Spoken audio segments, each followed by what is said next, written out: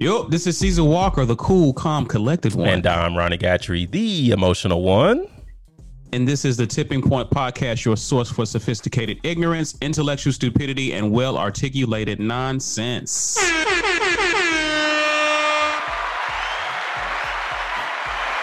Walker, can you come to our game? Walker, can you come to our game? You coming, Walker? Okay. Peace and blessings, beloveds. Thank you guys for your support. Thank you for listening to the podcast. Of course, you can find us on pretty much most streaming platforms at this point. And wherever you're listening to us, guys, please do the necessary. Subscribe to us. Follow us if you haven't already. We're not Uber drivers, but please leave your 5-star review for this podcast and show love where needed. You can also find us on our social media platforms as well as YouTube now that you can see us now. But we have a website that lists all of that. Gat, what's the website, sir? TheTippingPoint.com, THATippingPoint.com. And with episode 74 in progress, let's get it started. What shall we do next, bro? I think we should. Walker! We finna cook! Let's cook, Walker. We got the ingredients, man. We might as well make something. So what's on your mind, man? How you been, bro? Well, Walker, again, thank you for asking. You usually don't let me kick off the podcast, and you've been very generous in that the last 2 weeks. That is not true. That is not true. Stop with the lies. Stop with the lies. But nah, Walker, this week, you know how at certain points, I've talked about this before, I just really have a wake-up call. Okay. So my wake-up call this particular week, I think it was Tuesday or Wednesday, I tried to go and put on a pair of my favorite athleisure pants. Just let me give you just a sound of how that went. Yeah, it was not good for your boy. So, yeah, man, I'm just going to cut to the chase. I went ahead and signed up for Weight Watchers. It was like 9. So you've been doing what Jeezy and Kanye suggested we do. You put on? Oh, dude, I put on for the city. I put on for the hemisphere. Can I tell you something? Yes. So Gatrey and I ran into each other yesterday, right? Yeah. It was planned. And meeting, my wife was like, because Gatrey put on a little weight. A lot of weight. Like, 14 pounds, bro. 14? 14. Since quarantine hit, 14 pounds. Have you been doing anything? Since we've been quarantined? I've been podcasting. What else? Snacking. I've been teaching. That should help. The homeschool thing. And all jokes aside, Walker. Goodness gracious. All jokes aside, I think week 3 of quarantine or whatever we're calling this period of time. I started this thing called Nike Run Club. Have you heard of that? Yeah. What is that? Go into that. What is that about? Because I've started back running and it was almost like, where have you been my whole life? Yeah. Like, why did I stop? But go ahead. What is Nike Run Club? Okay, it's a free app. And what it essentially does is it builds a running program for you. And so you can go in and be honest with it. Put all your vitals in, even how much you weigh and stuff like that. And you can tell it. You can say, hey, look, I'm new to this. I only want to do 1 to 2 runs per week. And they'll start off with a 6-week program for you. And this program includes different types of runs. But what I love about it most, especially for you AirPod people out there, if you connected your AirPods like I had, you get a running coach speaking life into you as you're doing these runs. It's amazing. And if you're a nerd like Walker thinks I am, I'm trying to run away from that. But the analytics, good luck. The analytics connected to this app, they track all of your runs. And so you can keep track of things like your pace. You'll have benchmark runs where they give you certain distance and they'll remind you of how you've done on those runs before, and the list goes on. But again, it's free, and it even help you keep up with the mileage on your shoes. Goodness gracious. Like, you put in your shoes. Oh, yeah. Even shoes outside of Nike, they'll put them in there. I'm familiar with that. Yeah, and they're all rated, and they're just like, oh, okay, now maybe time to get a new pair of shoes. Oh, that was cool. Sneak plug there for Nike, but, we checks over stripes over here. So, but no, I started that and did really well that first and second week. And then going to that third week, what was I going to say? Going to that third week, yeah, I had to deal with weather. So the way our schedule is set up, with me shouldering a lot of the household needs, there's only certain windows of time I have to run, and during those windows, it was torrential downpour. So that threw off my running, and I was just like, this has got to stop. So Gotcha. I just my thought was, let me try to find something that I can do that can exist and still help me get back on track, considering the environment I'm in. And that environment really meaning no gym access like I normally had 5 days a week. So my thing was, well, if I can be more I know that even in the midst of me committing to 5 days a week of working out like I was pre-COVID, I still knew one of my weak points was my diet. So from an optimism standpoint, my hopes are that in addition to Weight Watchers, when we do get back to some sense of normalcy, I'll be able to incorporate my physical activity with a much better planned diet. So yeah. Good job. Thanks, man. Yeah. To get back, just get back on. I mean, that's the whole thing, man. Sometimes we fall off. I fell off in the past week, just anniversary. We were snacking a little bit and eating whatever, but that lasted a few days, but yeah, we've been back on it ever since. Fried zucchini is not a guilty snack walker. Come on, dude. What are you talking about? No. We actually, we had our share. The thing is, we haven't been eating out, so it's a lot of our favorite things we like to eat around the house. Gotcha. And of course, for me, I have my little guilty pleasures, and I've always been able to get away with not having stuff in the house, but I've never learned the discipline of like having stuff in the house, and yet maintaining self-control. And so I'm starting to develop that in certain ways. So like if you open a bag of like candy or whatever, like give it 2-3 days, it's gone. And so we've had some candies and some stuff in the house for like a week or two now, and it's still here. So not bad. Yeah. Okay. So I'm disciplining, and I think that's the best type of discipline, when you can have stuff around and like not go ham. Well, Walker, and continue being transparent here. What I've had a hard time coming to grips with is that, and again, since I've started Weight Watchers, I've been a little bit more mindful of my snacking. Of course, as soon as you have to start logging your stuff, it's a quick way to get right. When did you start? I started on Thursday. Okay. So you 3 days in? 3 days in, yeah. Okay. So my first weigh day is Tuesday, so I'm looking forward to have some good news for our listeners next Sunday. But yeah, I guess one of the biggest trends I've seen in terms of diet was, with the exception of the first week, every week after that, I had only been eating 2 meals a day. Really? Yeah. So again, I'm not gonna lie, heavy snacking here. I do snack.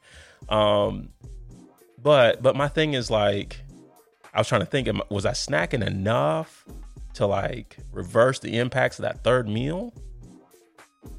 I don't know. It's one of many thoughts I had, but lunch, I just don't eat. I just do not. What do you snack?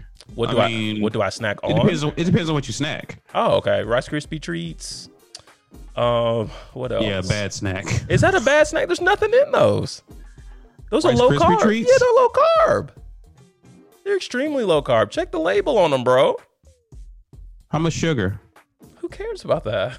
Okay. Yeah, it's not like that.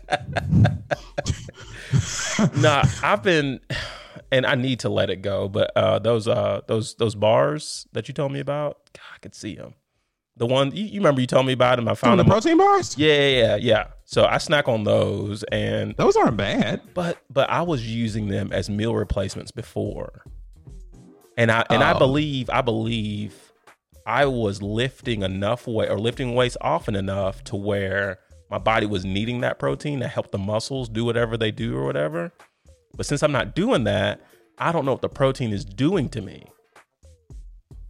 You see what I mean?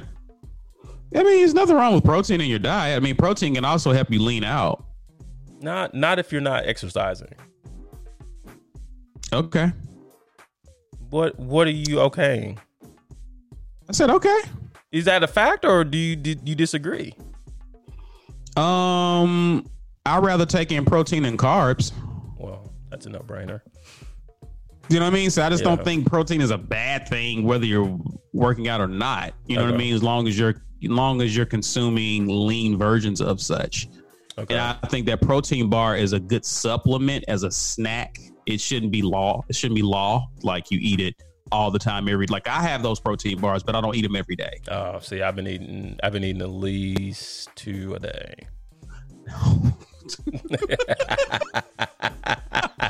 Oh my goodness. But you know, like I'll eat maybe like 3 a week. Okay. Something like that. Yeah. You know what I mean? And the way I've done it is I've used it to curb my sugar, my sweet tooth. Ah, okay. So if I want something sweet, I'll eat that. And I don't have that. Like usually some days I'm able to curb that sweet tooth without eating anything. Gotcha. But days when I'm in a point of weakness, that's my go-to to keep me away from eating something I shouldn't be eating at all. Okay. Yeah. So I'm kind of faking my body out. But gotcha. Anyway. So good luck. Thanks, man. I got to do something. You keep me updated on your progress. I'm always here to support people trying to do better in terms of the health thing. Thanks. So yeah, bro, do your Walker, thing. That, and we're gonna get to you in a second, but this is part of what I want to share.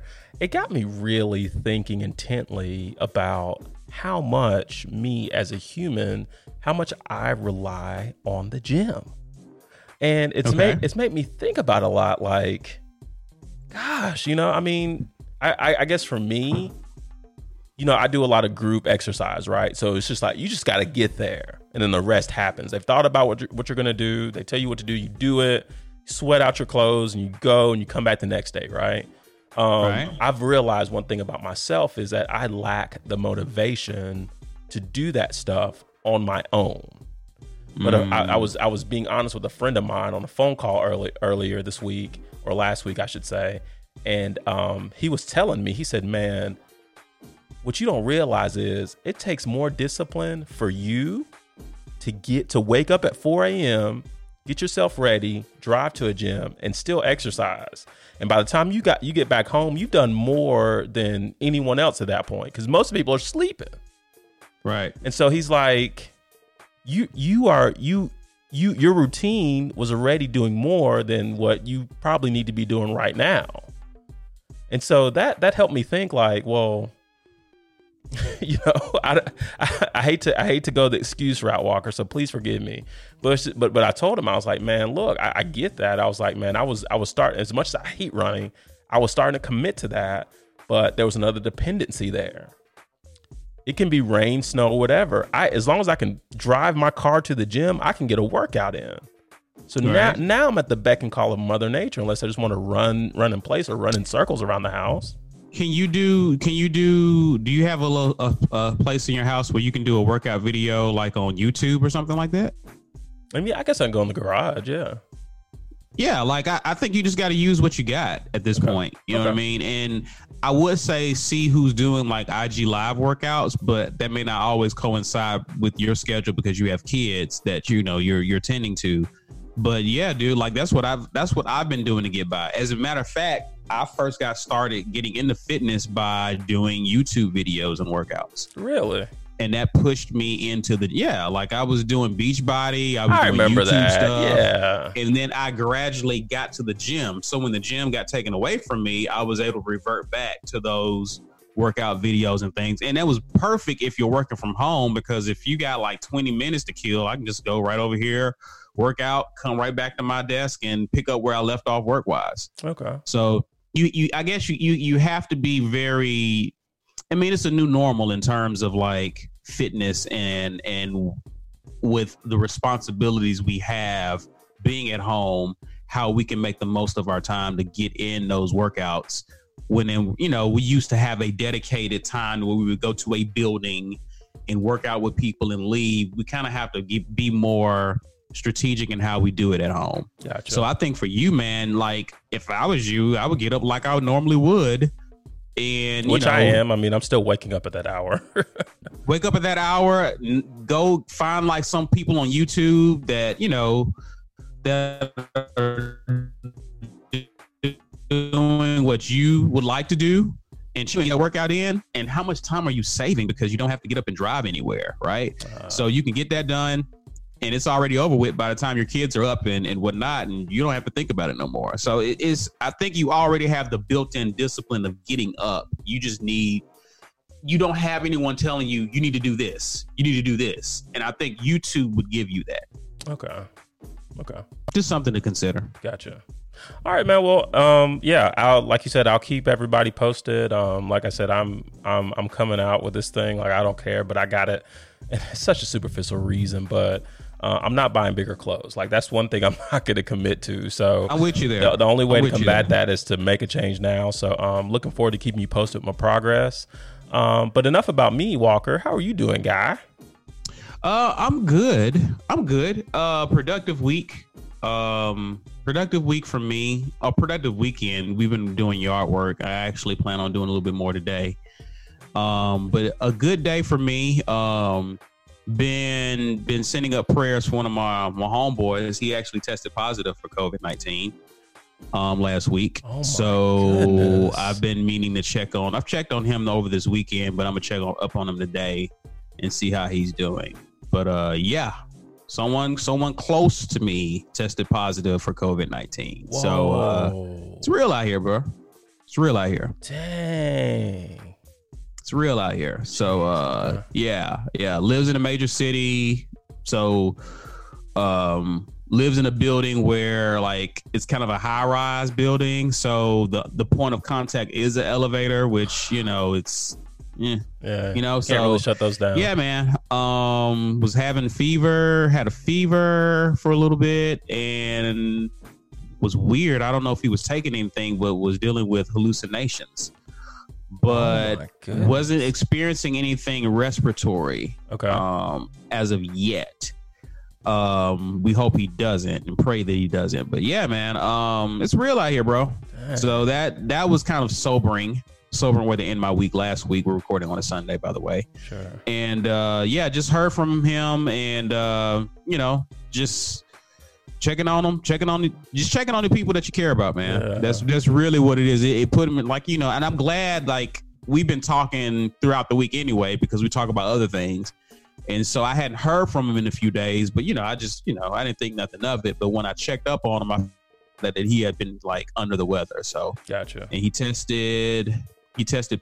out that he tested positive on Friday. Oh my goodness. So it's real out here, bro. Oh, I hate to hear that, man. Yeah. It's just interesting, man. It's just interesting because he's a gym rat. He's in shape. Like he's doing all the right things. Yeah. I was thinking about asking that. I just wanted to be respectful, I guess, but yeah, he has had like some respiratory challenges. Like he doesn't have asthma or nothing, but he was, we used to joke on him back in college because, he would have trouble breathing at times because he couldn't breathe through his nose or his mouth or whatever. So his concern is if it becomes a respiratory issue for him, like what would that mean for him? Lord have mercy. So of course that's just something we've been monitoring and whatnot. And called another of my homeboys. We talked last night. I checked on him, a mutual friend. He was like, "Hey, you checked on homeboy?" So. Yeah, man. Shouts out to my boy. I believe he's gonna pull through just fine. But it's wild out here. Yeah, absolutely. Cool. Yeah. Well, man. Dang, I don't even know how to transition from that. Yeah, but we can just talk COVID. Let's just talk COVID. You know what I mean? Don't want to just talk COVID. Well, it's been updates, right? No words. You're quiet on me? I'm so weird, dude. Oh no! Listen. Some parts of the country are opening up as you getting what you wanted, Gat. How you feel?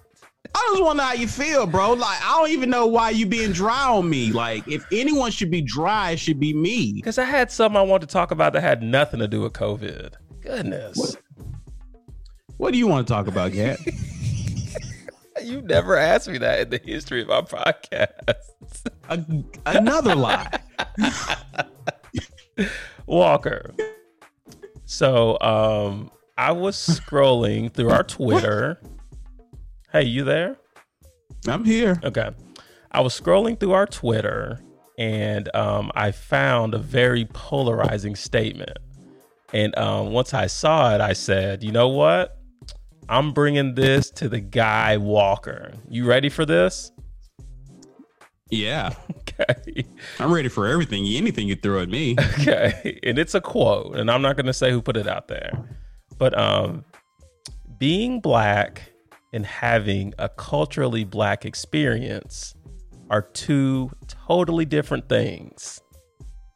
Now, to give you a little bit of, to preface it a little bit, from what I saw in the thread, it seems like the motive behind these comments were based on hashtag BlackAF on Netflix with your favorite Kenya Barris. Okay. So I don't know. I felt a sense of compelling movement to capture this and drop this on your lap and hopefully get some good conversation out of this. So I'm just going to ask, in hearing that quote, what are your first thoughts? Say it again. Being black and having a culturally black experience are two totally different things.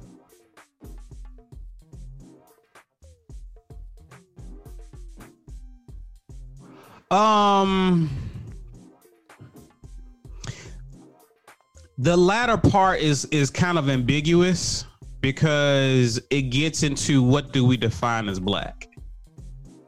That's kind of tricky. I kind of understand what's being said there because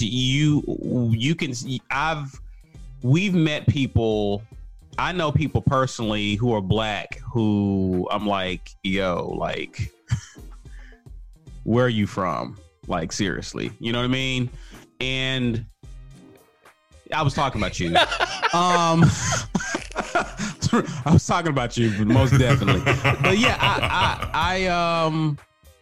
yeah, but there's a fine line there. Like there's certain things that are black.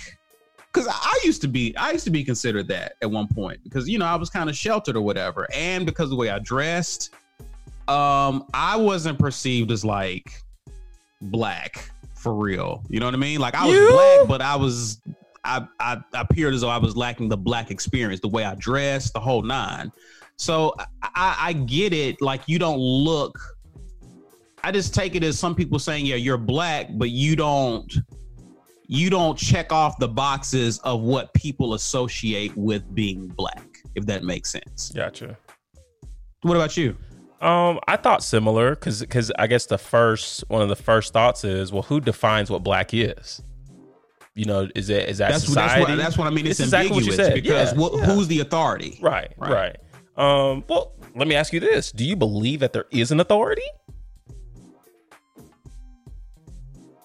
Do you think there's some governing board of black? No, not necessarily. Okay, not necessarily. I mean, I think black people, when we collectively we carry a lot of weight, but where it becomes a problem is we're not a monolith.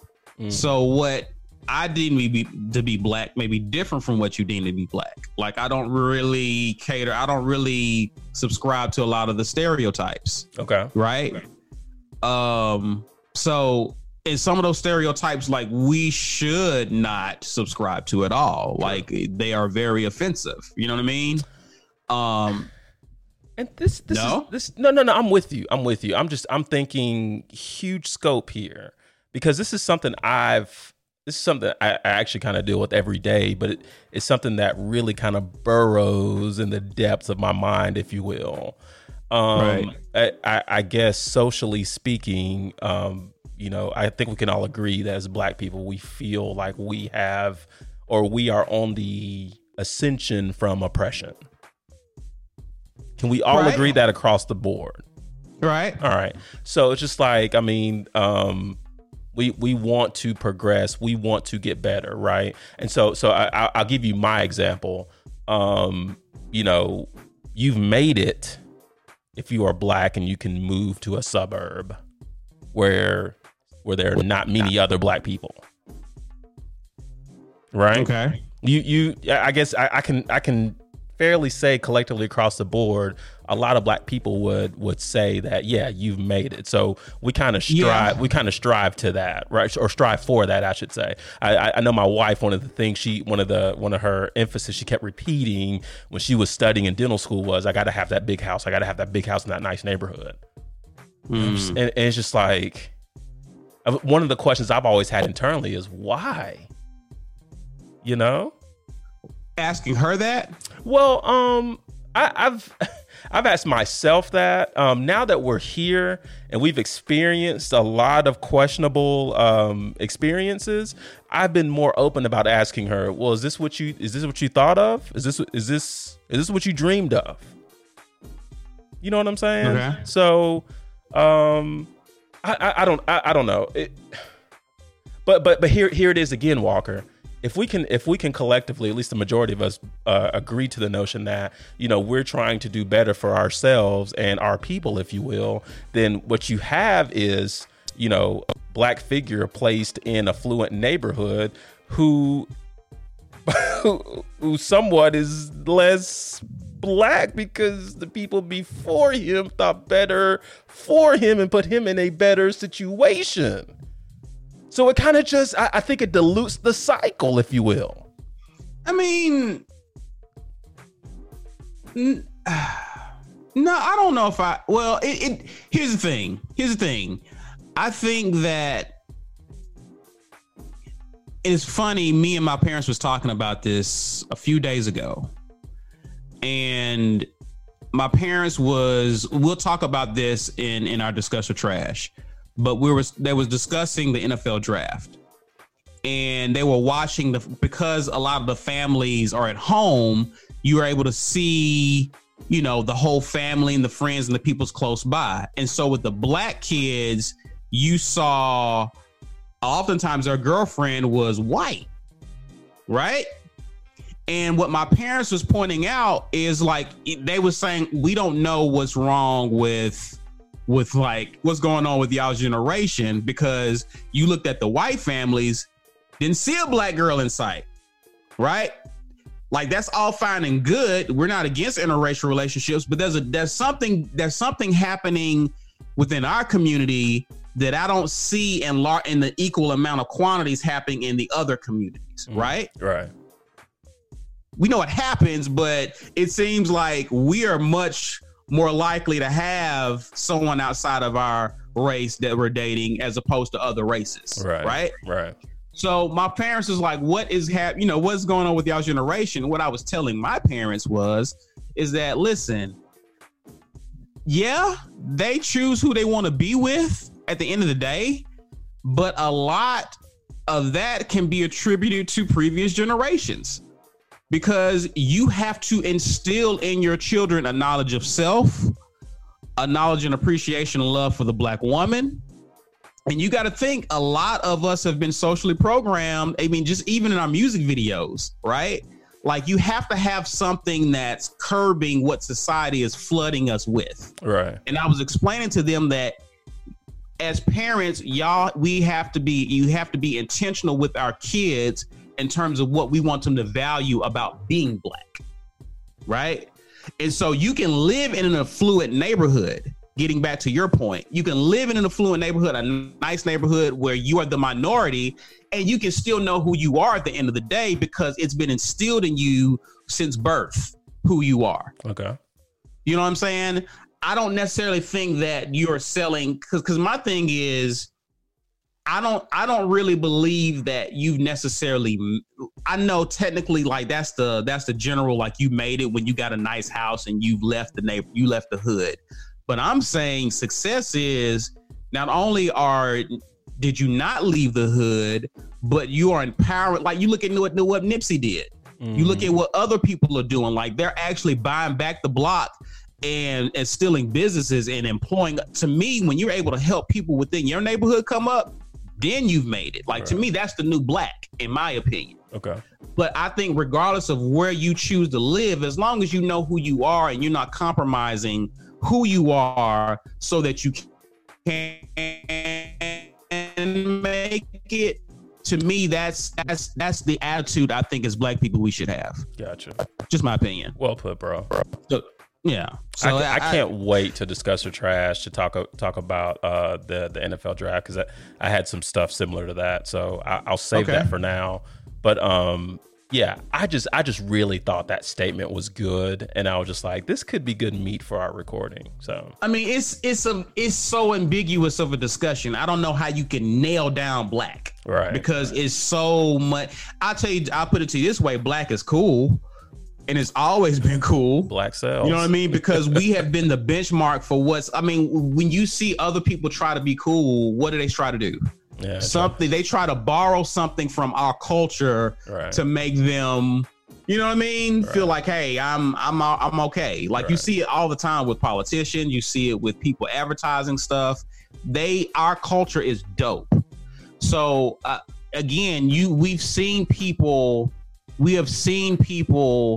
who are indeed black, because just because you haven't had an experience doesn't mean you're not black. But that experience is what makes black people dope. Gotcha. That black culture is what make black people stand out above the rest, in my opinion. Okay. Because it infiltrates music, entertainment, the whole nine. Like you look at the NBA.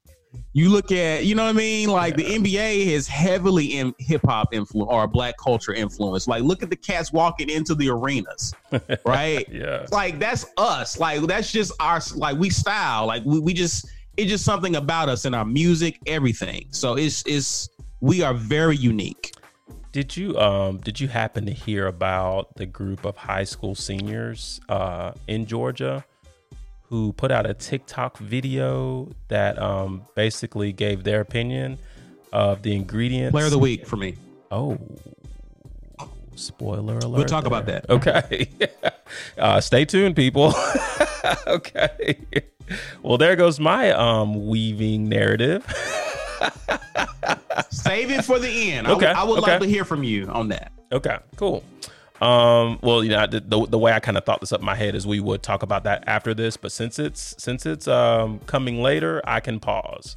Okay. Okay. Well, what other thoughts did you have on it though? Like about that, I just gave you my whole spiel about it. Like you can be black and know who you are regardless of where you are. I think the problem is that people leave their hood and they leave themselves in the hood.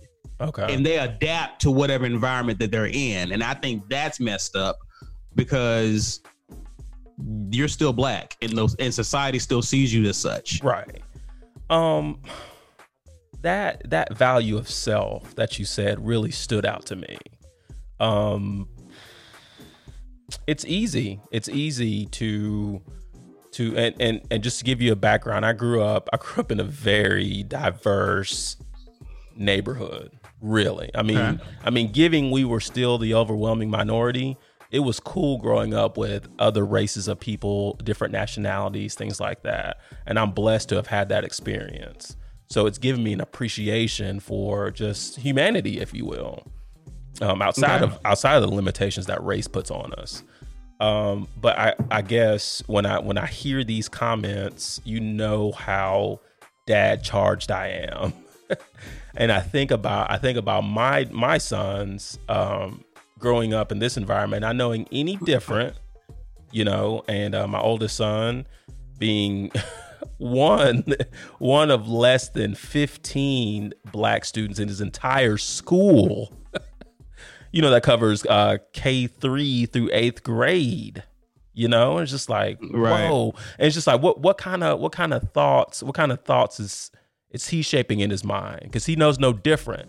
But not only that, how am I augmenting those thoughts? How am I making him more Black aware? Like, how am I doing that?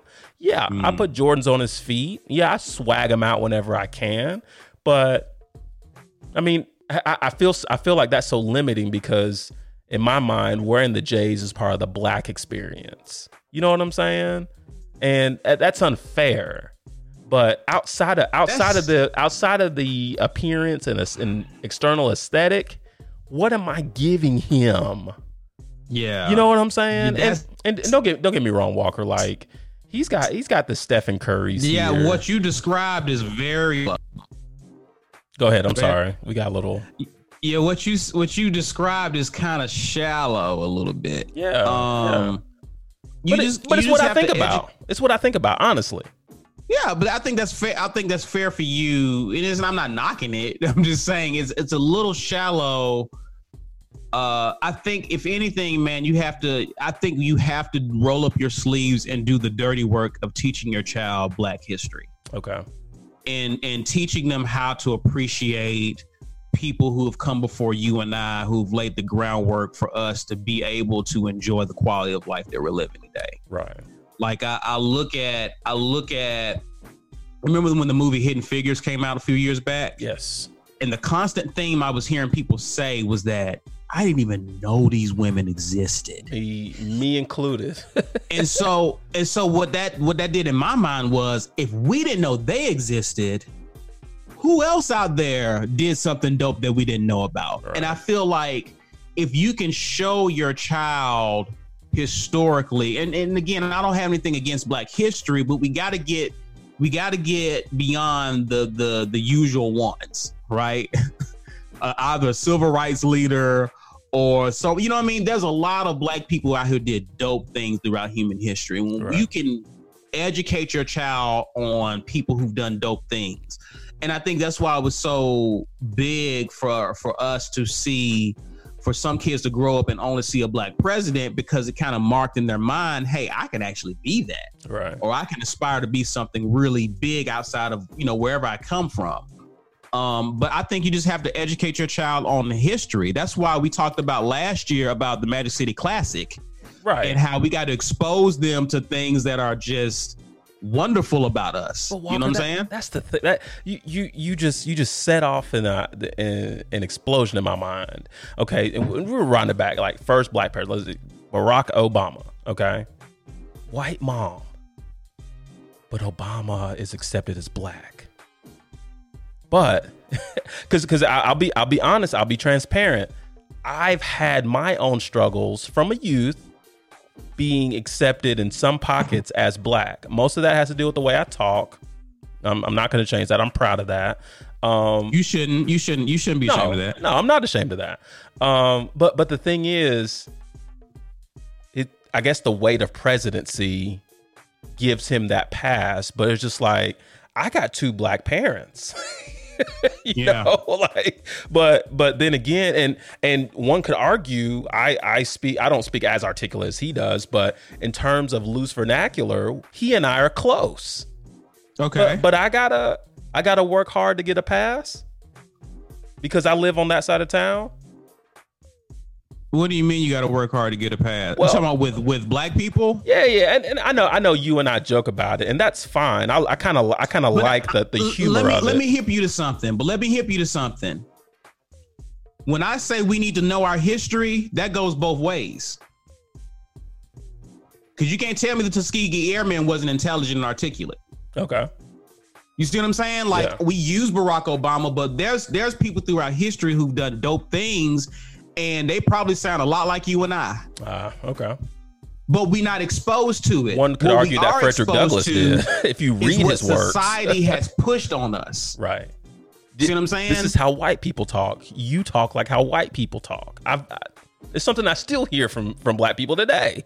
Right. And it's ignorant because we've always have talked. We are exceptional people. Right. We have been exposed to how we're supposed to sound. Mm-hmm. Right. Okay. And I know I get it. In different pockets of the country, you do have different dialects in the way people talk, right? Right. There's a different twang that comes from whatever region you come from. But for the most part, I feel that there's nothing wrong with you speaking like this, right? Right.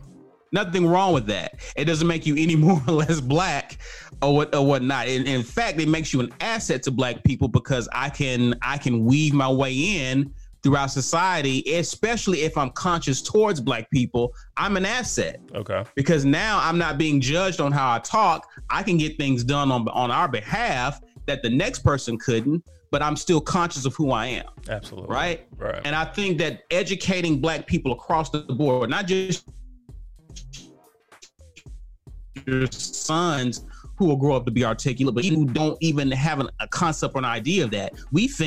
I feel sorry for them because they think that's how we're supposed to talk, right? They think we're supposed to talk less than or talk whatever. Like we're supposed to have the slang and the and the what, you know what I mean? Like we're supposed to talk like that. I feel sorry for you because you have such a limited perspective on what it means to be an articulate person, regardless of race. Right. Good point. So again, if you show those people, black people throughout history who have done dope things in the way that they talk, they'll be blown away. Right. Because you're not hearing the slang. You're not hearing, but I thought that was black. No, you were fed a lie. Right. We don't all sound like our favorite rapper. Right. You know what I'm saying? Good music, but I don't talk like him. And that's okay. And that's okay. Yeah. It's really okay. Yeah. You know what I mean? So I just think being black, I think at the end of the day means being enriched in who we are as a people and what we've done. I don't think we know what we've really done throughout our existence in this country. And to your point, all that starts at home. All it starts at home. Yeah. Like we I think it's incumbent upon us as parents to not only instill those things in our children, but also make sure that they're exposed to certain environments. You may put in a school, but make sure that they're in programs outside of that school that further and builds upon what you've instilled in them. That's the next step for us, for sure. That is definitely the next step. Yeah. So yeah, you have to expose them to blackness, right, in some form or fashion. Gotcha. So cool. Because there's white people who wear Jordans. Like that can't be the. Well, and again, I said that loosely. My love for Jordans have nothing to do with cultural bias, I should say. It has everything to do with my adoration for the figure that wore them, and a little bit of that has to do with the fact that my parents put them on my feet a lot when I was young, a lot. Sure. So it was just kind of like ingrained, and I'm repeating that cycle, I guess. But it's just honest truth. I got my son a new pair of J's that came in yesterday, and that feeling I got as he put them on and laced them up, I mean, it almost brings me to tears. And no material product should ever do that. But again, for me, in a weird kind of way, it's more than just a sneaker. It embodies so much more to me. And then to kind of hand that down to my children, it just makes a lot more of that experience for me. But anyway, thank you, Walker, for your insight on that. Again, I hope that was appropriately placed as I guess what could be our main topic, if you will. But now, go ahead, Ronnie Gumble. Go ahead and narrate us on into the. I feel like I'm being produced. Go ahead. I'm just being respectful of time, is all. Okay. But no, we are going to swiftly transition into our hashtag DORT. That's DORT. Discuss or trash. Simply put, Walker has stuff he's been wanting to discuss. I've got stuff I've been wanting to discuss. We put it on the table in rapid sharing fashion. We collectively decide, are we going to talk about it or not? So with that said, Walker, I have teed it up. You have a driver in your hand. Swing for the fences, my friend. The Last Dance documentary, episodes 1 and 2 aired last week.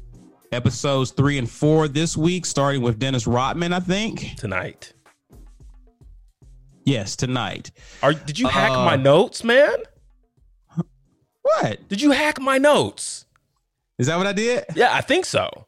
I finally started hacking it. We've been off until now, so I finally got on board with you. We are discussing this, and I'm going to try to keep this brief. I'm going to try my best. Hey, you can go ahead, go for it. Dude. Thoughts, react. Thoughts. The first 2 segments were more. How many times did you cry? 4. You did cry? Of course, man. Dude, this is MJ.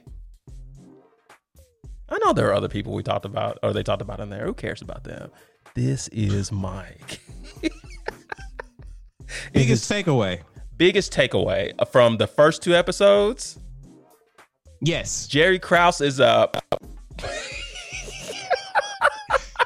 Okay, let me ask you this. Okay, follow-up question. I know where you're going. I was prepared for this. Question. Did you just realize that then, or did you know that already? No. I just realized that in the doc because yeah. Here it is, Walker. Are you serious? No. I'm going to tell you about how it was back then for me. Because I mean, oh my goodness, this is a pivotal part in our generation, right? I was significantly younger. I was watching SportsCenter at that time, but all I was watching is to see what his airness Michael Jordan did. I didn't listen to all the talk about contracts and who's getting this, who's in free agency. I didn't start appreciating free agency till I was about to go into college. So I really started to think about like the value of that. So I didn't listen to any of that. I was just like, where's MJ? What's he got on his feet? How many points did he score? Wow. Yeah. Hey, say what you want. I was a lot younger then. You know, Walker, I'm delayed when it comes to certain current events and patterns. It takes me a while, but that's how I ingested it back then. So all of this was news to me. I knew who Jerry Krause was. I knew who Jerry Reinsdorf were. Away. Yeah, I knew who these guys were, but the impact that they were having on the team, I had no idea. I even remember that stretch of games where the Bulls were losing, and I remember how heartbroken I was. Did you? So what do you make of that? What do you make of like what you know about Jerry Krause now? Like, here's the like in light of that, where did your mind go? Just how did it shape my opinion of Krause now? About Krause now, and does it make you wonder what could have been? Absolutely, Walker. Okay, that's where I'm trying to get you to. Take me there. Like what? As you're watching this, that had to enter your mind, right? Yeah, because my thing, but the biggest thing I couldn't really attach was that you as Jerry Krause, who's responsible for managing the team or whatever, how can you come up with any reasonable narrative or defense for wanting to get rid of this coach who your star player says I gotta have, who's won you just to bring you up to speed on the time of the documentary, but who's won you 5 NBA championships? And you have the audacity to come to this man before the season and say, we're not renewing your contract. You're not coming back. This is your last season. Hold on, Walker. Hold on. I know you want to go somewhere. But you know what I first thought of? I thought of, this is, and brace yourself for this, Walker. This is going to be good. This is like whoever the AD is at Bama going to Saban and saying, we know you've won, but this is the last straw. You're not coming back after this season. The people here would revolt. Am I right? Yeah. Krause told the Saban of the Chicago Bulls that you're not coming back for selfish reasons. Tim Floyd? That was laughable then. Come on. Thank you. That was laughable then. But dude, and it's just that's what emptied me inside. Like there was other, I mean, you know, I think MJ talked about it a little bit. I am amazed that this went all over your head back in the 90s. Oh yeah, didn't nobody care about that. Dude, I was trying to get to my next pair of Jordans. My parents just stopped buying them for me at that point. I don't worried about Jerry Reinsdorf. Your minuscule view of life amazes me. It baffles me. No, dude. Was it 96? I was just entering high school. Oh, wait, dude. Was I thinking about free agency and contract situations with Scottie Pippen? Give me a break. So when it happened in real life, I'm kind of like, whoa. Well, and then of course I got tunnel vision again. I was like, okay, what's happened to Mike? What's Mike gonna do? Phil Jackson, I'm sure he's cool, but what's Mike gonna do? I didn't really start to appreciate Phil Jackson until he got to the Lakers. Yeah. Then again, tunnel vision. It was all MJ, nothing else. Any other reactions? Thoughts? Yeah. Of course. The thought is, what if? What if Phil Jackson stays? What if they renew him, say, just arbitrarily, what if they renew him for 3 more seasons?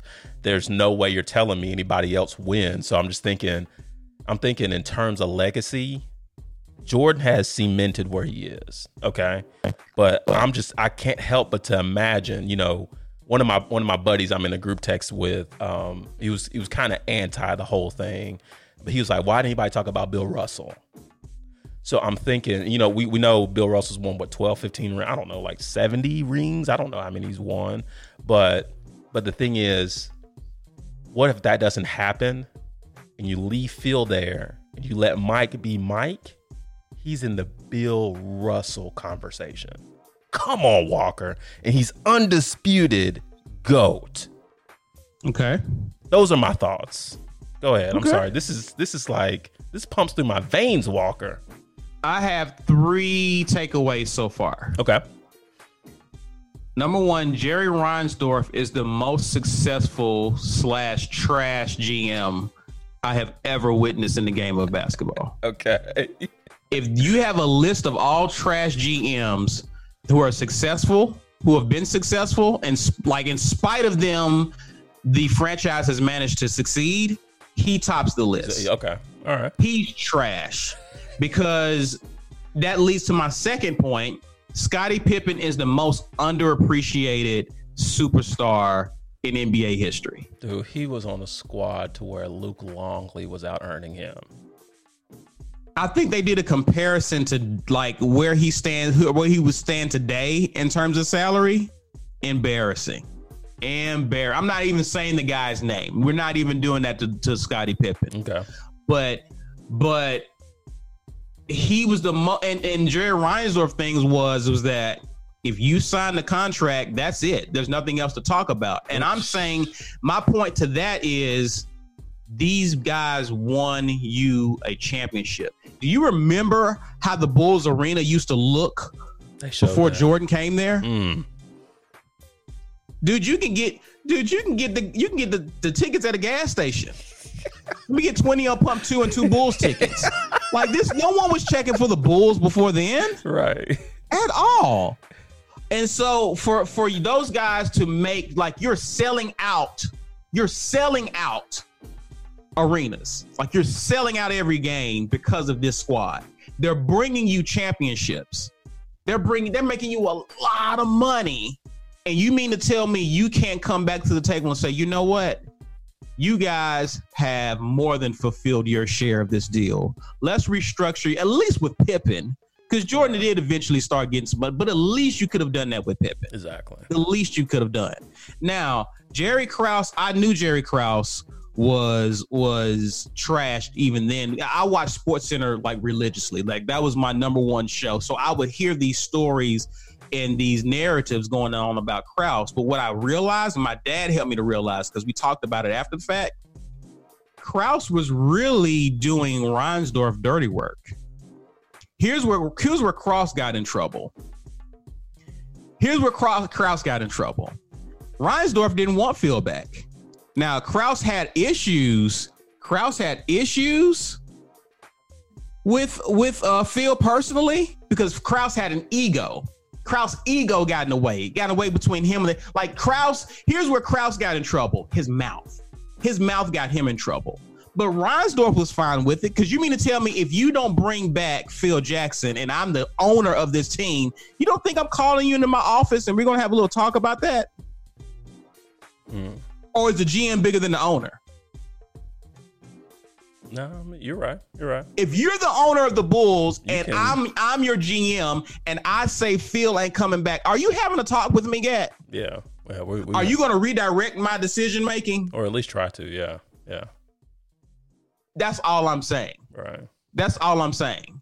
If I'm cutting your check and you're doing something I don't like, I think I can step in. Don't you think so? Yeah, absolutely. I think that's how the hierarchy goes with authority, right? Right. GM, owner, right? Mm-hmm. So my thing is that falls on Reinsdorf. Krause got in trouble by saying if Phil wins 82 games, he's gone. Oof. Reinsdorf didn't say that. Right. That's where Krause got in trouble. Then him saying that the whole organization wins the championships, not the play. See, that's how Krause alienated himself from the players, from the coach. That's why no one liked Krause, because Krause big mouth in his ego got him in trouble. But all roads point to that's Jerry Reinsdorf's fault. So he's trash, in my opinion. That's number 2. Number 3, what was my third point? I had a third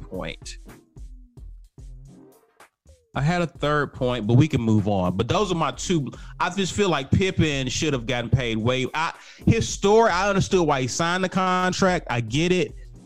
I mean, I didn't know he had that many siblings. Oh my goodness, his personal life was like it makes sense. Yeah. Like what other options you have? Like he was just happy to be in the league. Who knew he was going to turn out to be one of the greatest players in the NBA? Right. So yeah, like I get it. So I think for him, he should have gotten more money. He should have definitely been appreciated more. And I understand him while now wanting to be traded. I heard that it was possible he could have got traded for Tracy McGrady. Yeah. I didn't. That was something I saw on social media shortly after all that. Like they had been in talks, and that could have been nasty.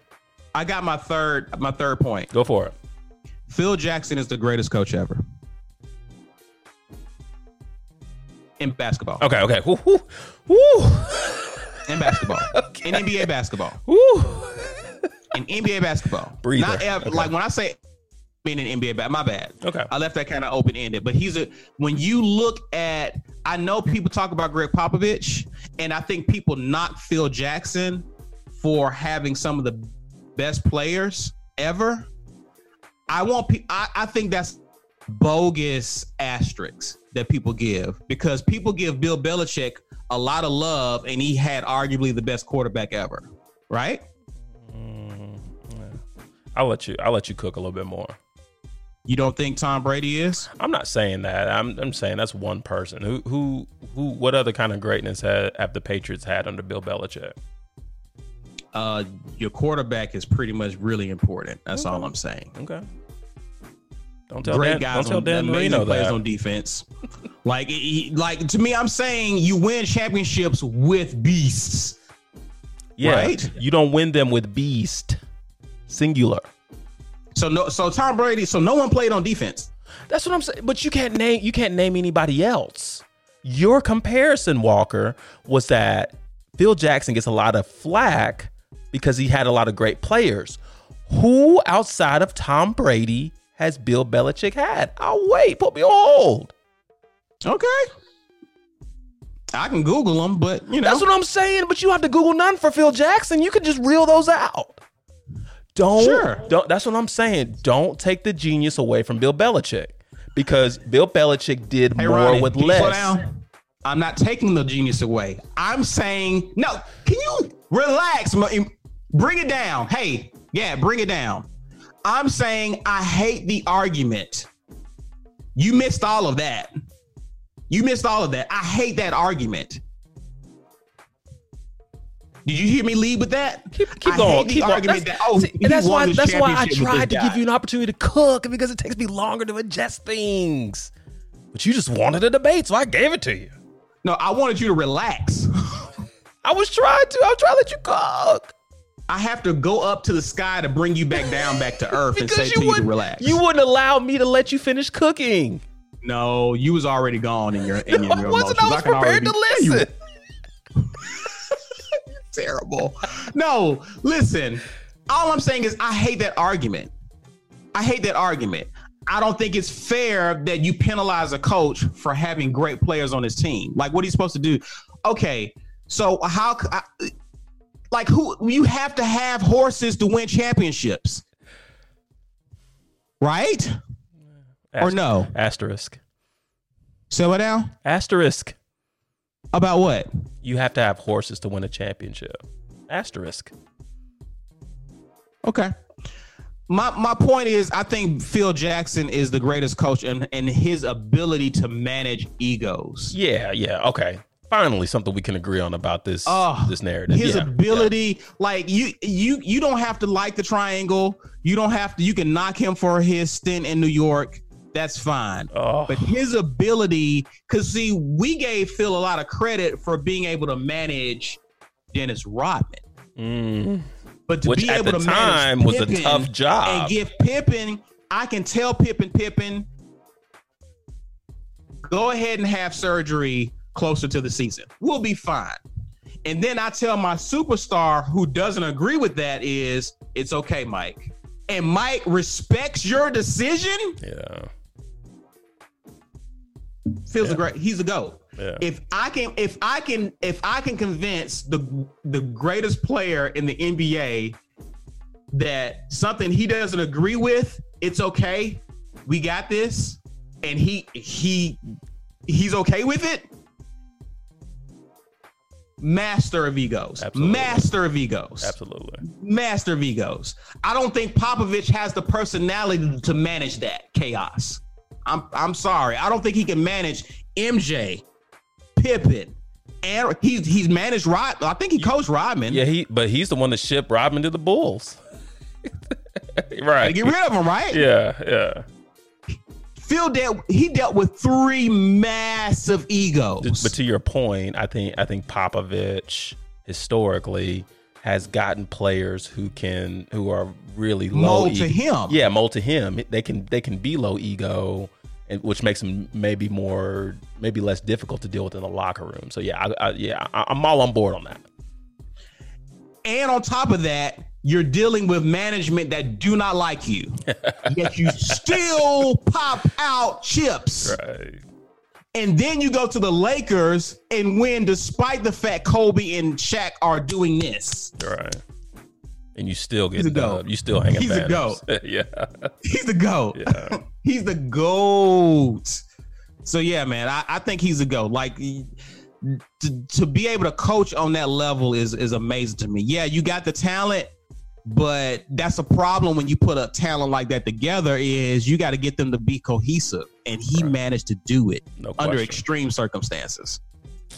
Yep. So, anyway. Looking forward to episode 3 and 4 tonight for sure. I'm there. Yeah. You gonna be wearing your J's? Of course. As you watching? I forgot to mention that. I did wear my I think I wore my 6s and my I think I wore my Concords last week. So we'll see what I got in the bag tonight. So yeah. You actually changed shoes throughout this documentary? Yes, once they cut the first episode, I went to the closet, laced up a different pair, came back out with a different pair on. This is more than just TV for me, Walker. That's what I'm trying to explain to you. But anyway, the NFL draft. You go. That ahead. was my next one. It's like we're Siamese twins. Go ahead, Walker. You want to hog the mic? I'll turn mine off. Discuss the trash. We're gonna talk about it. Yeah. What are your thoughts? I don't have a lot of thoughts here. There's a place you wanted to go with the draft, so I'll let you quarterback this one. Yeah. Draft aesthetically, I thought I got to applaud the NFL for working with what they had. They, from a viewership perspective, I believe more people tuned in to watch this than have in the past 20 or so years. So it was interesting. To your point, we got to see inside a lot of houses. We got to see some stuff we didn't want to see. We got to see Bill Belichick's dog, which started trending on social media. Goodness gracious. But as to carry over one of your points in our main topic, one thing you didn't see, Walker, which credit to Steve Jackson from All the Smoke on this one, but you didn't see any Caucasian men, draftees, I should say, boot up with their non-Caucasian female counterparts. That was one sound clip I was trying to get, but I couldn't find a real stable one, so wasn't able to get that. But did you hear Steven Jackson said? Yeah, he was commenting kind of to your point. It's become common, especially with these sports drafts with these high profile African American athletes, to see a Caucasian woman accompany them or really close to them. But it's so crazy that you very seldom, if ever, see the opposite. And he was even asking, what do you think would happen if we were to see the opposite in something like an NFL draft? So I thought that question was really polarizing, something I never thought about before, but I think he's got a point for sure. But yeah, those are my only thoughts about the draft. Shocked to see Tua go 5. I didn't think he was going to go that high. I was shocked. I was happy for him. Shocked to see Jalen. I was happy for Jalen. Shocked to see Jalen go 2nd round. Happy for the guy. Don't get me wrong. Where you thought he was going? I didn't think he'd go any higher than 3rd. I really thought Belichick was just ready to see how low he would go and would get him 3rd or 4th round. That was my honest thought. Because, we know in New England there's a quarterback situation. You got to replace at least one, So, and Walker, I'll say this just to start a little battle with you. I mean, I was really impressed by the number of players from Alabama that got drafted. Yeah. I even saw a stat, Walker, from the 1st and the 2nd round. No, excuse me. On the 1st, 2nd round, over the whole draft, you can almost form your own team with Bama and LSU players alone. And the only thing that was missing, I think, was like a long snapper. What's missing in this picture? What's the battle? What's the battle? Oh, let me see. You gotta let me cook too. What's missing here are players representing some university in Lee County. You know anything about that? You seen any of them? Trash talk. You haven't done that in a while, man. I didn't trash on his ass. Wow. I didn't see that coming from you today. Okay. Oh, did I blindside Walker? Yeah. Because when I bring up stuff about your school, you be, oh no, don't do that to me. You just woe is me. You just get all sensitive and just touchy. But here you come. I like that. I'm going to make a note of this, because I'm going to need this down the road with you. So trust me, I will lean in tough. Your thoughts on the draft, sir? I mean, shouts out to our draftees, man. We got 2 in the 1st round. I'm proud of that. You did not get 2 in the 1st round. You need to cease and desist. You got one in the 1st. You got one in the 2nd. Chill. Derek Brown and Noah. I never been able to pronounce his name. No, Whitaker. He went 1st. Oh yeah, he did. The guy that Josh Jacobs ran over. He went 1st round. Sure did. The Davidson kid went second round. He was your other DT, right? He went 2nd round. Okay, my bad, Walker. Let me chill. That's two 1st round picks is respectable. Yeah, so again, I just know to ignore you. You know what I mean? Because you're still, even in your gloating, you're wrong. I love it. He wasn't ready. He wasn't ready. You can't even gloat right. Like you're always wrong. I love it. All right. Any other thoughts about the draft, Walker? That you're wrong. That's it. Oh my goodness.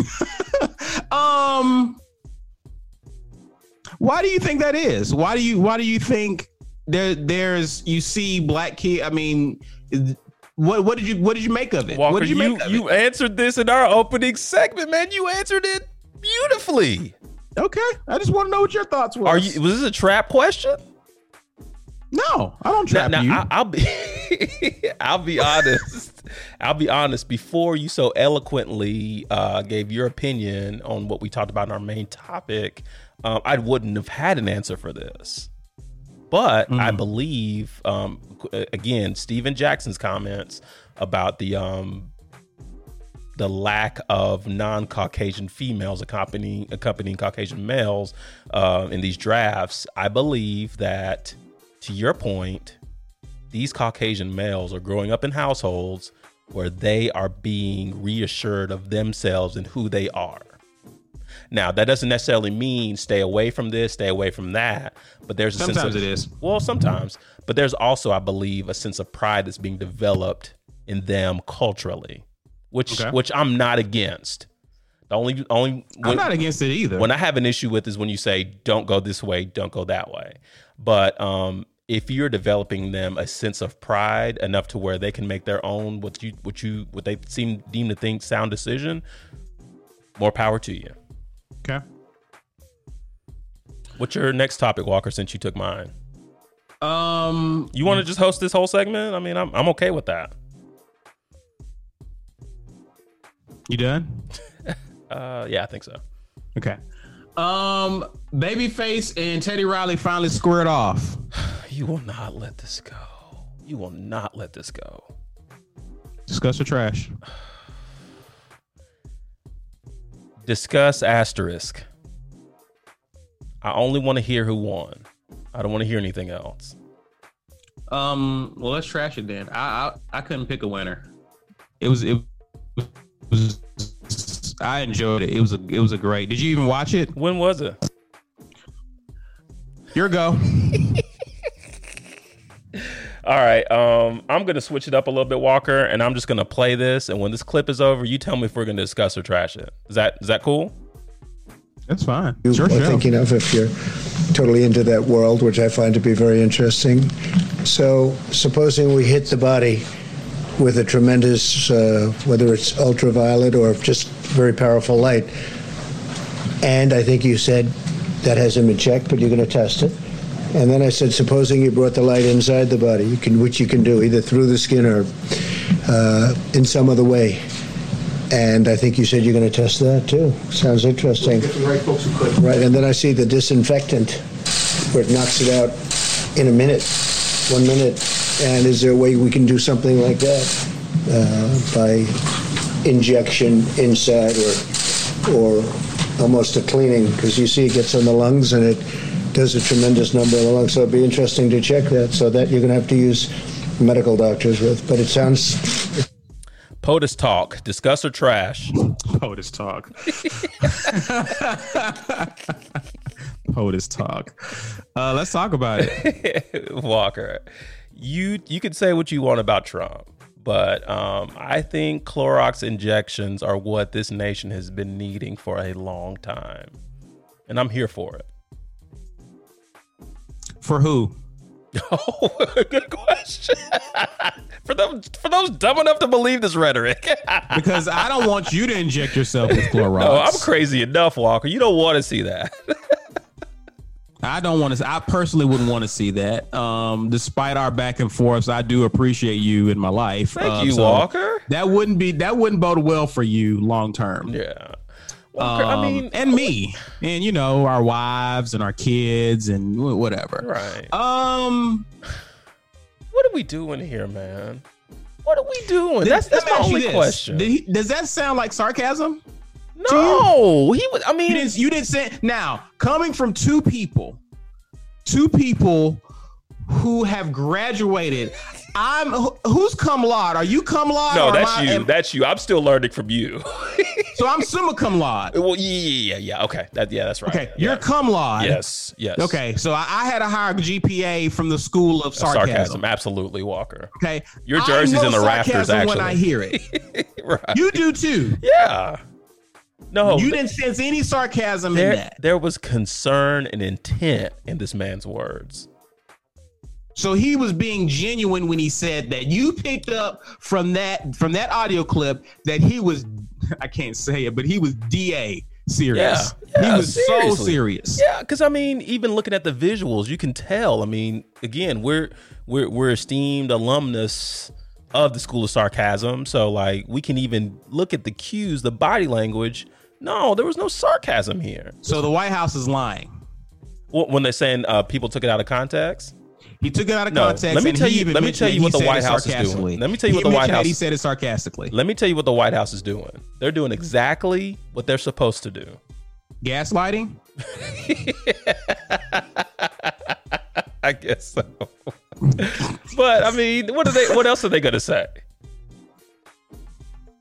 I hear you, but my thing is, this is the president. I don't know if this is the president we deserve, but he's definitely the one that we collectively voted for. If he gives us nothing else, he gives us a very interesting perspective on a wide range of things. I'll leave it at that. We need to put together a top 5 of one of the most wildest things he's ever said. Oh my goodness, president. Dude, we are 20 steps behind. What's Trevor Noah? He's already done it. He's done. He did a top 10, I believe, and it is just like, no. I mean, I found myself fact checking each one, but the thing I love about Trevor Noah when he did it, he had the video. He had the video of each one, so like nothing was doctored up or anything. So right, dude, this is wild. Anyway, yeah, I'm gonna stick to using the disinfectants on surfaces, kind of like they instruct you to do on the labels of said product. I'm not smart enough to start injecting these things into my anatomical system. I just want to know what the test results were. Did they actually test it on anyone? Dude, I don't know. I read something. I read something on CNN. Just joking. They did not test that. I read something on CNN saying that people in certain parts of the country were reacting to this by way of experimenting. I know. Well, I don't know how true that is. I don't know if we was able to get names of people for. I've heard reports, but I haven't heard any sources I trust. Oh, gotcha. Confirm that. Okay. You know what I mean? But the fact that it's still being produced. CNN reporting it, they're reporting it by way of other people. It's not there. You know how some people say, hey, according to sources. Yeah. Right. Yeah. Right. So I don't know how, but I mean, when Clorox and Lysol and them come out and say, hey, do not inject this into your body. Yeah. Is this where we are, Walker? 2020. Oh, Lord. 2020. All right. I got nothing else to say about that. I wanted to ask you, so I guess it's my go. Yeah. What do you think about parts of the country opening back up? Are you feel good about it? We've Georgia. I don't know if they did or not. Georgia, I know they're planning on opening up barbershops and hair salons this past week. I thought that happened this past Friday. I thought that was official. Yeah. Okay. What are your thoughts? I know. The city the mayor of Atlanta, Bottoms. She was like, no, we're not doing that. I want to know your thoughts. Like, how do you feel? Walker, two opposing views. It seems to me, Walker, that Atlanta was like they weren't a part of this when they said the state of Georgia. I do think that there was some communication because I mean Atlanta, it's its own thing, right? You compare Atlanta to other cities in Georgia, there's really no comparison. So I think what Governor Kemp meant when he said reopening Georgia was everybody but Atlanta. I believe there was an asterisk there at the conclusion of that statement. Do you see the asterisk I'm drawing up here, Walker? I know what you're thinking. I'm just trying to give you best case scenario because he could not have meant to include Atlanta, where people from all over are. I mean, you got a mass metropolitan area. He couldn't have meant Atlanta, right? Right? I'm gonna take you and an asterisk and throw them both in the trash. you these asterisks. There's no way he meant Atlanta in that. This is the same guy who it may have been either earlier this month or last month, said he out of his mouth, that he just realized that you can have the coronavirus and be asymptomatic. This is the same guy. And you want to give him the benefit of the doubt and place an asterisk by what he said. You want to be that person, right? My comments are for the betterment of society. Your comments are irrational. That man clearly said what he said. I know. Walker, it's too soon. It's too soon for Georgia. Now, Wyoming, go ahead. Open for business. Montana even. But no U.S., no Governor Kemp. We are not ready for Georgia to reopen. There's too much at stake. Now, I know where you want me to take this, Walker, so I'm going to go ahead and open that door and get right to it.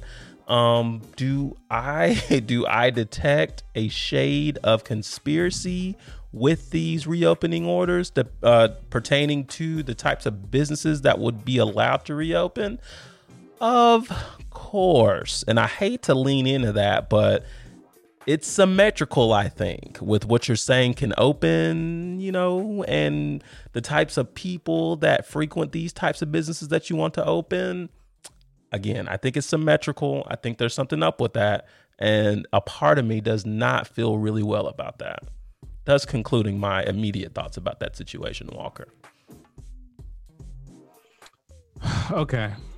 All right. What do you think? I didn't even ask you. I've never agreed with it.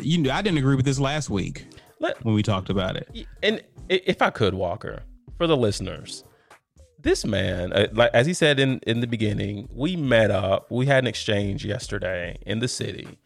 And, I knew Walker was taking this seriously.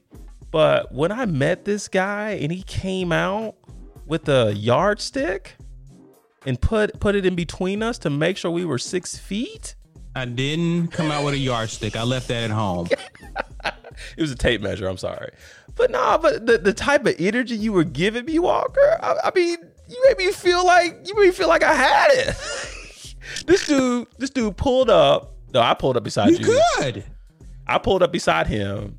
This dude put his mask on. You gloved up too. And this dude would make no direct contact with me. Now, his lovely bride even acknowledged me. I stayed socially distant with her. We traded a lot of friendly banter. But Walker, the man you're looking at over there, let me point directly. I said, hey. Walker, you may need to put some new tires on that vehicle because you peeled out of there after the exchange was made. No, I did not. I'm just giving this for impact, Walker. You're throwing sauce. But my whole point is I understand your standpoint and thinking it may be premature for Georgia to reopen just because I think you've taken a really serious approach to this since its inception. So, yeah, I get that. My thing is, okay, I think government has been spending so much time trying to put out this fire that I don't think government has really thought through if you're wanting businesses to open up, you haven't taken the time to actually think through on how businesses should operate in this new normal. Right. Like what processes do you put in place to ensure social distancing, to ensure people's safety? Are there any penalties for if you violate such? Like, we don't know any of this, and you want to just open. Like, my thing is 9/11 changed how we fly forever, right? Prior to 9/11, you can walk people to the gate and see them you can see the plane pull off. You can practically get on the plane and just come back with it. Yeah. After 9, we had a new normal, right? Right.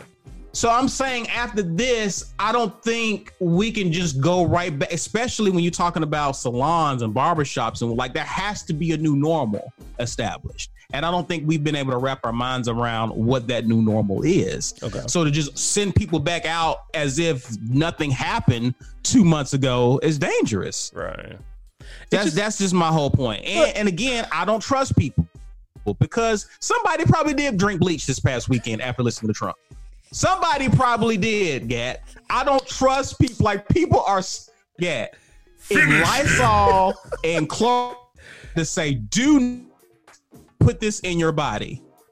That means that there's some people out there that we can't, like, we have to treat them like our children and make decisions for them. Right. Good point. That's all I'm saying. Not good. Yeah. But maybe we're not ready. Wyoming, go ahead. Yeah, I'm all for YO. Go ahead, Wyoming. No one drinks bleach in those states. Okay, Walker, my last discuss or trash really blends well with your closing remarks on that situation. It is reported that the government has been issuing stimulus checks to deceased people. That's almost player of the week. Discuss or trash? We'll discuss it. Okay. This supports your point, Walker, of the government not really knowing what we're doing. Because if you're issuing out this type of money, you should have some types of checks and balances to know if these people are still breathing air with the rest of us. I mean, it's weird, and it's just unplanned, and it's just random.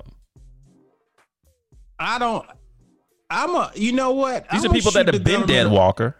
Huh? These are people that have been dead. Well, there you go. Go ahead. I'm sorry. Like, I can see it. I almost want to shoot bail, because if a person died because of corona in the past week or so or month, I could see a check getting cut for them. But if you're sending it to people who've been deceased, then yeah.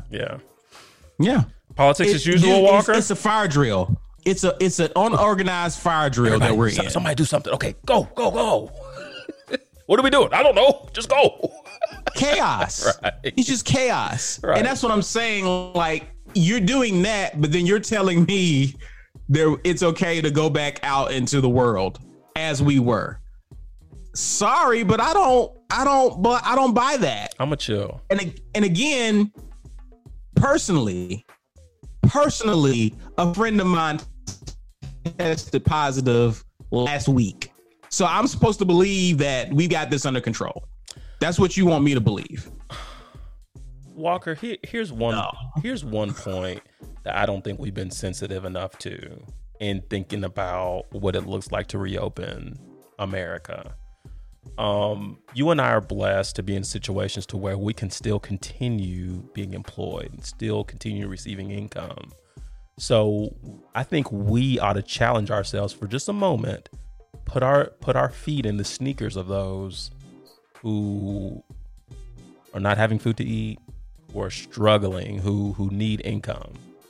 Now, while you got these sneaks on, do you think a lot of those people would support the notion of getting back so that we can reestablish our way of living? I'm sure they would. But my thing is, I said a week ago, I said, if I was in charge, and let's say I wouldn't be ready to just open things back up. But what I would do is reevaluate some of these businesses that could have considered or have been considered non-essential, and see if there's a way that we can get them to reopen, but under different circumstances. Maybe you're doing curbside delivery. Maybe you're doing different things. Service jobs are different because that requires contact with individuals. But if you're selling products or whatever, you can do curbside. You can do types of things to be operating, and your people are working, even though you've been deemed non-essential previously. Gotcha. I would reevaluate those types of jobs and positions so that people can work. I would also encourage a lot of people. I'm pretty sure you got a lot of essential jobs that are struggling with people wanting to go to work because they're afraid of their safety. Like, I would encourage to seek employment with an essential job. Right. Like there's ways around that I would encourage, but I think just opening everything back up when we still don't have enough testing available to know who has it and who doesn't, I just think it's dangerous. Okay. Fair enough. And I think it was, did you hear about the mayor of Las Vegas? I think she was on CNN with Anderson Cooper. I read not a hot take, but I read one of her comments about why she felt like it's time for certain businesses in Vegas to reopen, but that was all. Carolyn Goodman. Okay. Carolyn Goodman is her name. See, good. She was saying that, casinos need to open back, if they need to. She was like, well, how can they do that? Like, how can they do this? And she was like, that's my point. That's my point. Like, you're championing opening stuff back up, but you have nothing in place. Like, you should run a marathon, Gatrey, right now. All right. Okay. Just do it. Okay. You see what I'm saying? It's like, what are you talking about? Right. Like, can we put some thought into this? Like, I want things to go back. I want us to go back out. So I do, but just like we thought through on how we fly after 9/11, we need to put some thought into this new normal in light of COVID. Right. And once we start seeing that would give people like me assurance that once we go back out, that there'll be safety measures in place to where we won't just continue another round of this mess that we just experienced. That's all I'm saying. Cool. Well, man, that was all I had for Dort. Ready to get to the shout outs? Let's get to them, man. You like to usher these in. All right, this is about time. We just shouting out people doing dope stuff and bringing attention to people who played themselves within the last week. Hence the title, Player of the Week. I can go first, Gat. Go for it, man. You're feeling it. Take the shot. My shout out goes out to a business in Harlem known as Harlem Haberdashery. Basically, what they're known for is it's almost kind of like my love language, which is fashion and style. They actually are a clothing store which do bespoke tailoring for men and women. They're in the news today because they are working to put together gowns. They've been creating medical gowns and masks for healthcare workers working the front lines of the COVID-19 pandemic in New York. Bad. Okay. Yeah. So basically, they know how to put clothes together. They know how to do all that. So they say, you know what we can do? We can just go ahead, since we're closed, we can be of service and help to those who need additional supplies. And so they've been putting together, creating masks, creating gowns, and sending them to healthcare workers. So I want to shout out, I believe it's Guy Wood, I think they're associated with 5001 flavors. But they also have a philanthropic, they have a hashtag take care of Harlem. Guy Wood is one of the people, and I think this may be his wife, Shireen Wood. But yeah, I want to shout them two out for Harlem Haberdashery, just being of service to those in the front lines who are working, putting themselves in harm's way to basically keep people taken care of and just doing their thing. So just want to show love to them.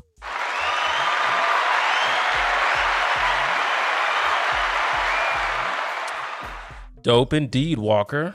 Your ball's in your court. Okay. I'll keep a little local focus on here if that's okay. Go for it. I keep forgetting the name. Okay. I want to shout out those who are involved with the Great Grocery Give Back. Tito's Handmade Vodka, along with the young professionals of Birmingham, have come together and developed an initiative to where you go, if you're in if you've gotten laid off or things like that, or this is just a struggling time for you and you're having a hard time filling your pantry, they have a website available that you go to and you apply, and they're taking a certain amount of people per week. And what they're doing is they are reaching out to you if you're one of those people that apply within the given window, and they're saying, you know what, this week we're taking care of the groceries.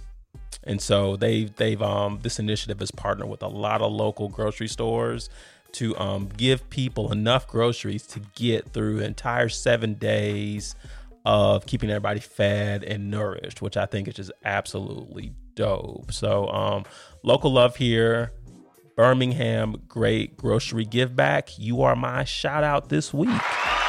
Dope.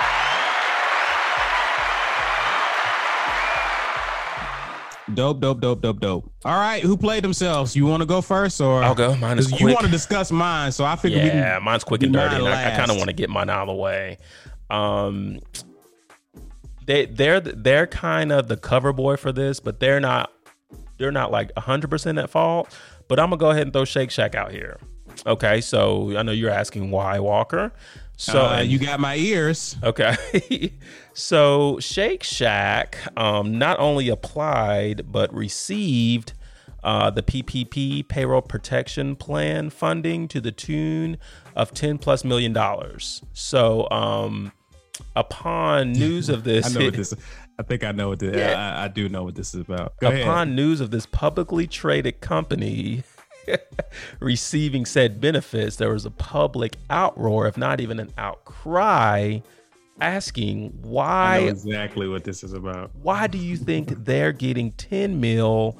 And we've got other small business owners who were supposed to be the target of said funding, who are out here getting nothing. And so it's crazy. It's crazy to me. Here's why I'm giving Shake Shack a little bit of the blame.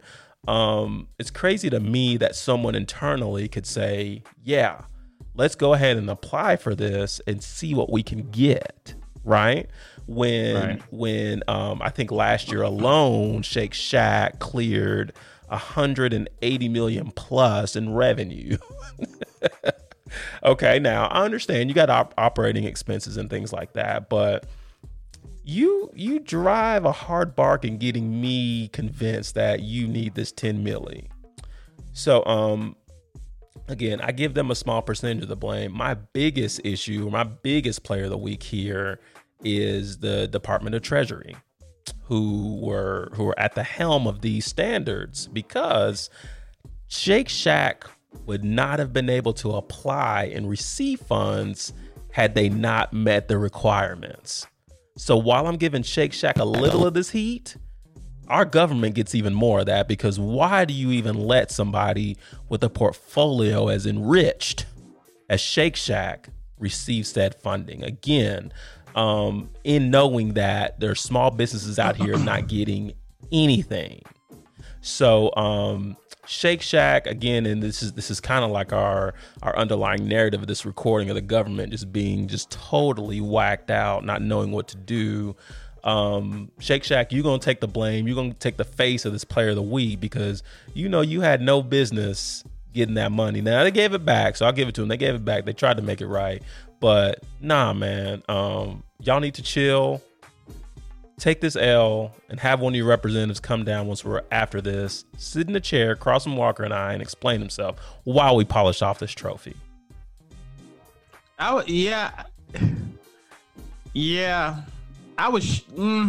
almost want to shoot Shake Shack Bell, like a little bit, like you can't take the money if someone's not giving it to you.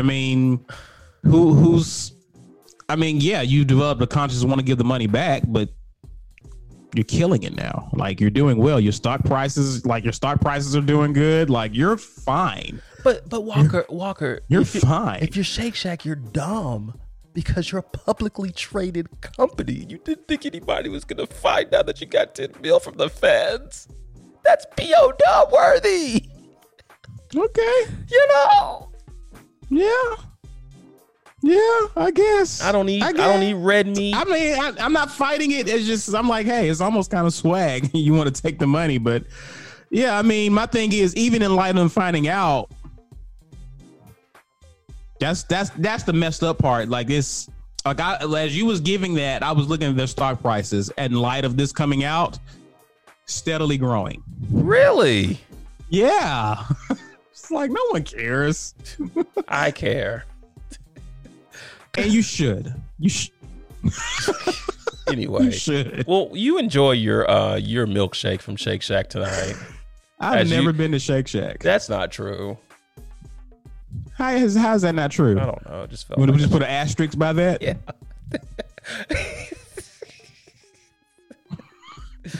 On to your POW, sir. Okay. So Gatrey alluded to this earlier. Just to give people backstory that you may not know, with everyone being home, TikTok has kind of taken on a life of its own, with people posting videos, doing different things. I think is it the flip the switch challenge, where like you're in a video with somebody and then y'all switch, like y'all wearing what the other person. That's one of the challenges everywhere. Yeah. So there's another challenge, though I don't think it's a challenge, but I begin to see people do this. Like, they're in a kitchen and they're pouring different stuff into like a pot to determine like what it's made out of. There's a funny one about Shaq, by the way. Oh, that's wow. Hilarious. Yeah, a person one is doing it like dominance, pouring into the cup. They're like free throw. He's about to pour like the ability to shoot free throws, and like the doorbell rings, and he looks back and like the whole bottle misses the container. Like, it's hilarious how they did Shaq. Okay. There's a cue in where a woman does it with like her husband, like, you know, my ingredients for the person God's going to send me, and she's pouring like kindness and da da da da. All of a sudden, her husband like appears and like she hugs him and stuff like it's cute stuff like that. Nice. Well, these two Georgia students wanted to do their version of that, right? Right. But this is a case of when racism goes wrong. Keeping it racist goes wrong. So they got a pot, and they're putting in there, basically it's like how to make an N-word. Right. But of course it's spelled out. So it's like they're preparing something like a mock cooking show and like stuff like the stereotypical racist stuff. Eat watermelon, fried chicken, rob white people, not having black fathers, the whole nine. Play golf. Yeah. We're not talking about Tiger. Oh, sorry.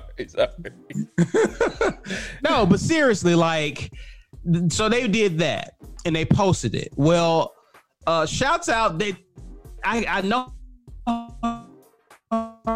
her handle, but I can't tell what her full name is. But I'm gonna shout her out in a minute. But basically, you had Stephanie Freeman and Jeffrey Hume, who were involved in this video, who did this. They were in high school.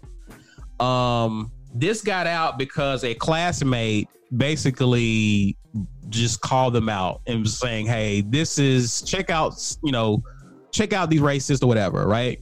And what's so dope about that is that the person who called them out for being racist was white, actually. Oh, wow. She was white.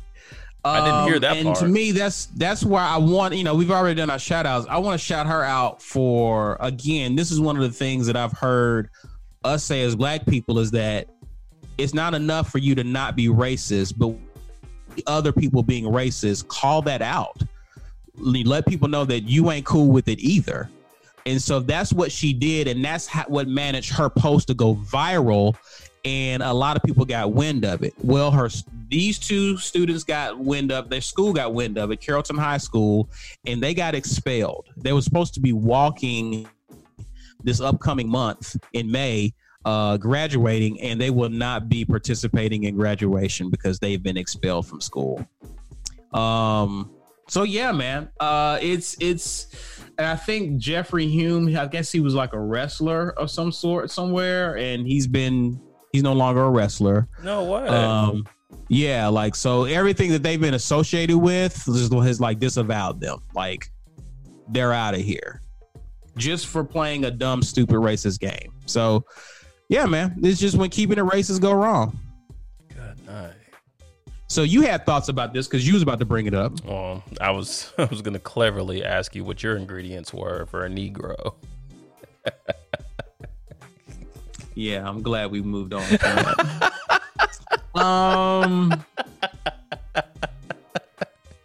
After all we've talked about today, that would have been. Anyway. It's time to wrap this up. Okay. Actually, okay. Fred the Godson. Yeah. Oh yeah. Rest in peace to Fred the Godson. My goodness. Yeah, he had unfortunately he had complications due to the coronavirus, and he passed away earlier or towards the end of the week last week, I should say. And as I told Walker on the phone, forget last time we talked, but I was starting to consume a lot of his material about 2 months or so ago. And he's a guy, as everyone knows by now, I listen to Sway in the morning a lot, especially when life's normal and I'm going to work. But he was making waves there. Sway was a huge fan of his, so I started to kind of get more accustomed to him and his style. Dude was crazy talented and seriously just like trending so far upward. It was so hard hearing this information just because the dude really put in a lot of work and was starting to reap the benefits of all that. And this pandemic claimed his life, man. It's very unfortunate. So rest in peace, Fred the Godson. You got two fans here at the Tipping Point, man. We're thinking about your family right now. Yeah, definitely keeping his family in our prayers during this time. It's serious out there, man. Take care of yourself. You ready to go ahead and close us out? Absolutely. Well, I got to ask you that. Well, yeah, let's do Walker's Word of the Week in our Tipping Point benediction, I guess. So, whoever came up with the statement that money is the root of all evil clearly had an evil intention of keeping it all for themselves, right? Because the only thing worse than money being the root of all evil is not having money at all, okay? In fact, the Bible doesn't even say that money is the root of all evil. It clearly says that the love of money is the root of all evil. Now, I appreciate money and what it can do for me and what I can buy with it, as I'm sure my co-host Gatrey is. We have an appreciation for having it and whatnot. But when the Bible talks about loving money, it's talking about priorities. All right. Money and your pursuit of money should never be more important than family. It should never be more important than your health, both physical and mental, even spiritual, even. It shouldn't be more important than your character. You shouldn't pull yourself out for money that's temporary. Money is a tool. You should be more in control of it than it is of you. So, what I would like to say is that stack your bread, get your money. But just realize that you're in control, not the money, and enjoy life. There's more things to life than just having money, because you can't take it with you. But you can take those precious memories that you have with your family. You can be in good health, and you can also use that money to benefit other people. We've been talking countless stories of shout outs of people over the past few weeks who've been putting money to good use to help other people. So remember, money is a tool. Use it wisely, and let's live responsibly, my friends. Well, the doors of the Tipping Point podcast are open. Yet, may the Lord watch between thee and the tipping point while we're absent one from another. Guys, be safe. Have a great week. Live responsibly. And thanks again for listening, guys. This is the Tipping Point podcast.